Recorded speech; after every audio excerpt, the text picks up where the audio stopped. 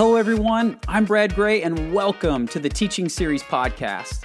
I am a follower of Jesus and I find the Bible to be absolutely amazing and love helping people experience it anew. Because in my 12 plus years of teaching the Bible professionally, I've learned that most of us have never been taught how to engage the Bible the way it was intended in its original context, and we are missing out on so much. Because when the biblical text is set in its context, it becomes more relevant, compelling, and transformational than we ever imagined. My desire is for all people to experience the Bible this way and to see Jesus at the center of it all. It's to this end that I created the Teaching Series, which is a weekly video series that explores some aspect of the Bible in its original context and then talks through how we can apply it well to our own context. This podcast is the audio version of those highly visual video teachings, which can be found at walkingthetext.com. So if you find an episode particularly helpful, I'd encourage you to check out the video version as well, and please feel free to rate and review this podcast. Thank you so much for listening, and let's jump into the episode.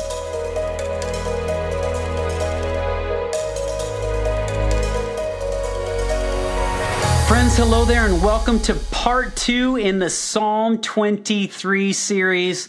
Last week was so much fun, laying a foundation of what it takes to be a strong and savvy shepherd. Because when David launches in to Psalm 23, he says, "The Lord is my shepherd, I shall not want."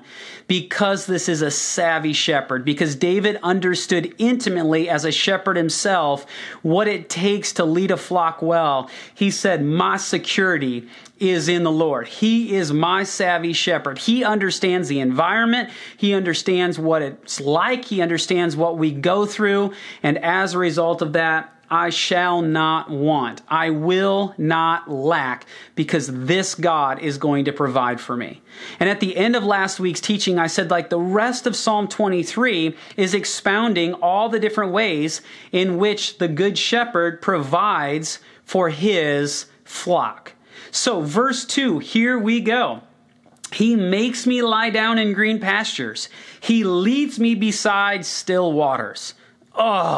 Green pastures, still waters. This imagery is amazing. And so we're going to split these into 2 different teachings. So next week, still waters. Today, let's look at this first part. He makes me lie down in green pastures. Now, one of the resources that I put under this teaching, and actually it'll be in all of the Psalm 23 series, is a book by a guy by the name of Kenneth Bailey on Psalm 23, going up through the New Testament. But his chapter on Psalm 23 is just awesome. And in that, he says, listen, you can't make sheep lie down. It's like the old proverb, you can lead a horse to water, but you can't make them drink. So the idea here is not that the shepherd is making the sheep or the goats lie down. It's that the shepherd has provided for the needs of the flock and they are able to rest, to sit down. And that's both with food, green pastures, and with water, which is the still waters we'll talk about next week. And so one of the things that Kenneth Bailey says is he says you can translate it like equally so, and it just makes more sense in the context that he settles me down in green pastures. And so when we look at it from this perspective, we go, okay, I get the settles me down part. But some of you, if you had a chance to watch the teaching last week, you will remember seeing this video clip of the Negev desert, which is one of the areas that flocks thrive in. And if you're looking at this going, all right, I see a flock going across the hill here, green pastures? Like, where is this in the context of the video that I showed last week? And I'm obviously showing it again right now. Well, here we go, because this is where the idea of green pastures gets really, really fascinating. I showed you this map last week of where the Negev was. Now, there is a city in the Negev called Arad, and I was there a few months ago. In fact, I've been there a couple of times this year. And I want to show you the photo that I took in May, and then I want to show you the photo that I took before that in March. So here is the picture I took in May, and this is what Arad looks like most of the year. But from just a couple of months earlier, in March, it looked like this. Now, if you're thinking green pastures, or at least as I was thinking about green pastures growing up, like that is what I had in mind. And friends, I can tell you that in March, I have never seen grass this green, this thick in the Negev desert before, ever. Like, it was just mind-blowing to me. In fact, I had a friend by the name of Chuck on the trip. I'm like, Chuck, like, pull off, man. I got to get a photo of you so people can see how high this grass is, because, friends, this is very, very rare. In fact, it rains 6 months out of the year, but the 3 main months that it rains, December, January, February, you will have in pockets of the country, especially where sheep and goats reside, there'll be pockets where you will get green grass, and it is like sheep consuming green pastures in the way that we often think about green pastures. So here's a great photo from Todd Bolin of BiblePlaces.com. And by the way, I linked one of his photo albums for Psalm 23 at the bottom of this teaching. It's just amazing for those of you who are like into the sheep and goats in Psalm 23 and you want some great imagery here. But here's one photo of sheep out in green pastures. Here's one that I took as well that's got some green pastures back here. And again, this is only a few months out of the year. Do you even have the opportunity to see something like this? For the other 9 months, friends, this is the environment. This is the look. And in here are quote unquote green pastures. Now here's another photo from the Negev, and if I was to say, where are the green pastures, you would go, well, is that the green pastures right there? No, it's not. What we saw in the earlier photos has turned into a tan straw, little kind of hay-looking piece that sits on the ground. And friends, this is what that green pastures looks like for the rest of the year. This is what the sheep and goats are consuming. In fact, on an average day, a flock will cover 5 square miles because the shepherd is going to keep them moving in order for them to not overgraze an area and destroy it, because they need to keep it for them. They pretty much handle the same area every day, or a couple of different pockets of that, is that they can't overgraze, and the shepherd needs to keep them moving, but they need enough to keep going. And when David says he settles me down in green pastures, it's this idea that there are times where, as a member of the flock, you get to experience this in life, that you have your needs met, right? It's lush, it's green, there is an abundance. But David knew oh too well that this is only part of life experience, that the other part of life experience is this. And the shepherd knows where to take you so that you will have enough. And as I've been thinking about this in this form of what I wanted to share with you in this particular episode, there was a passage that just came to mind that I thought would be really helpful to bring to your attention. It's from Philippians chapter 4, so it's obviously a New Testament passage. Paul is writing to the followers of Jesus in Philippi, which is a community in Greece, modern Greece today, and he's in prison. And listen to these words that he writes from prison. That's the context here. He says, I rejoice greatly in the Lord that at last you renewed your concern for me. Indeed, you were concerned, but you had no opportunity to show it. I am not saying this because I am in need, for I have learned to be content whatever the circumstances.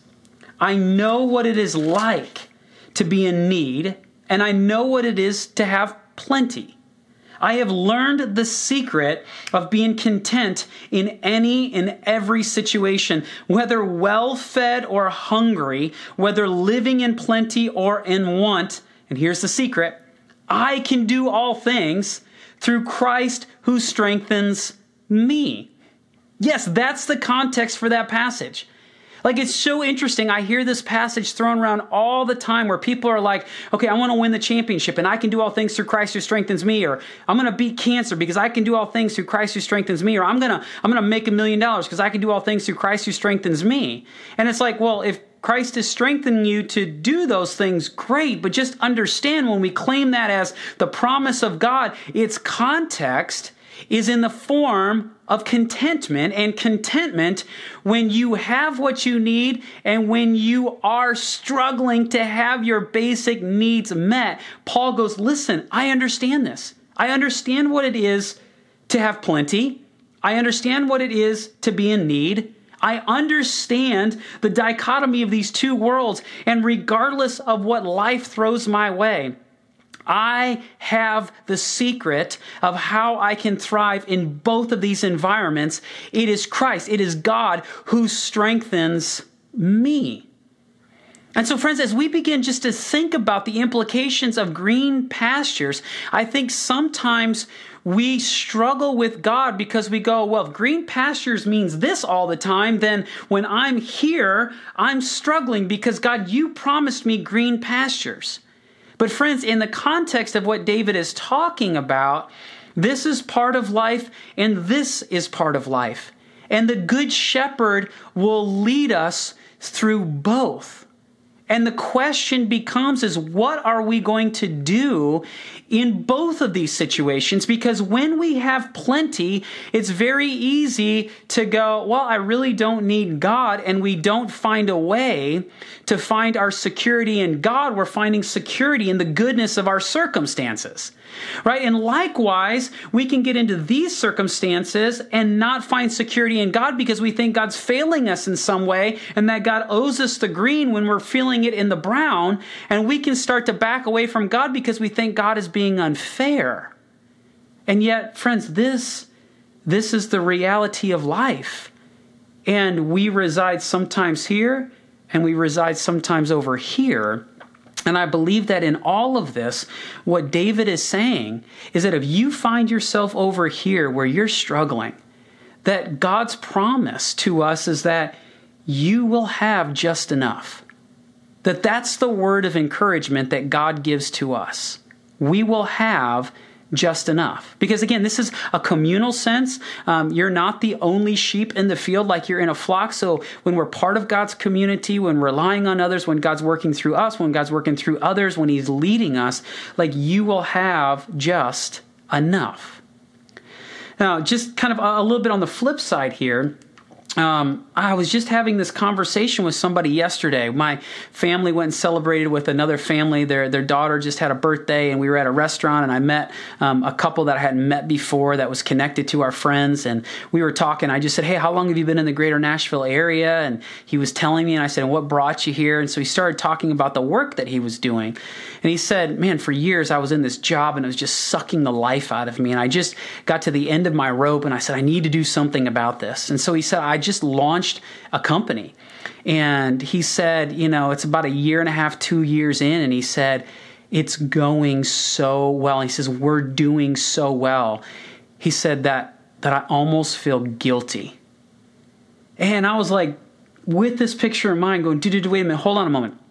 Like, you don't have to feel guilty if you're experiencing abundance right now. That this is not what we want to long to be in. That if God is allowing us to experience the green pastures, as in like our needs are met, we're experiencing abundance, we're just in a good place, we're feeling rest in our lives, we're thriving in our job, our family, whatever.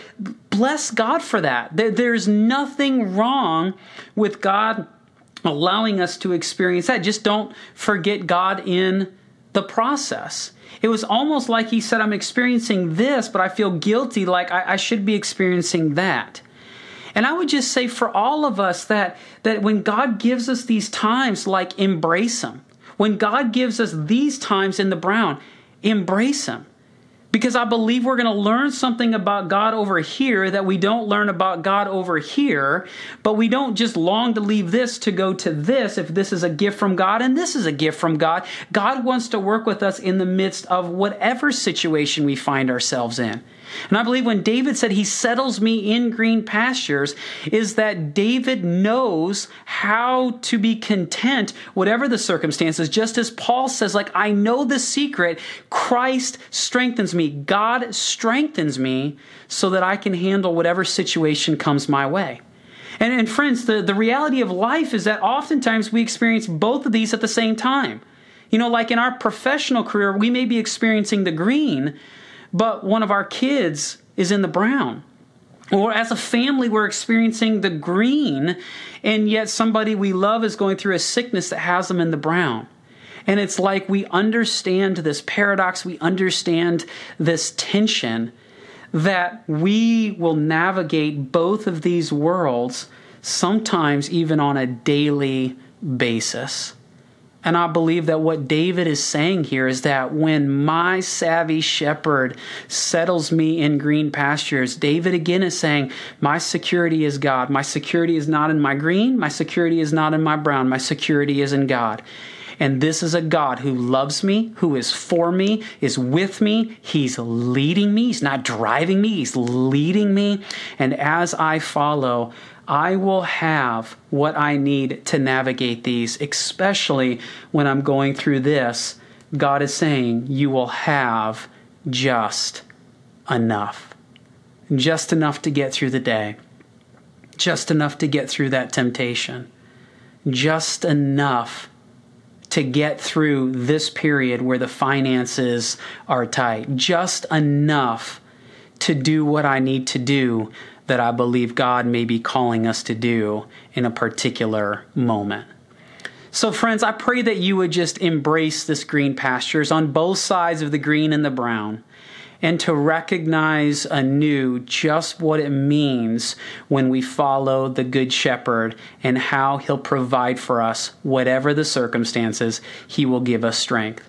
So where you need contentment, ask for contentment. Where you need just enough, ask for just enough. And may you experience the Good Shepherd anew as a result of now understanding this passage more in its proper context. So friends, thanks so much for stopping by. Thanks for watching. Thanks for listening. One of the things I forgot to mention at the end of last week's teaching is I would love to do a teaching at the end of this series answering all your questions again like we did with Zacchaeus. And so if you've got questions about the savvy shepherd, throw that under last week's teaching. If you've got questions with today's teaching, just throw them there, and you can do that for the weeks to come. So friends, again, thanks so much for stopping by, and may you walk out the text well in your life.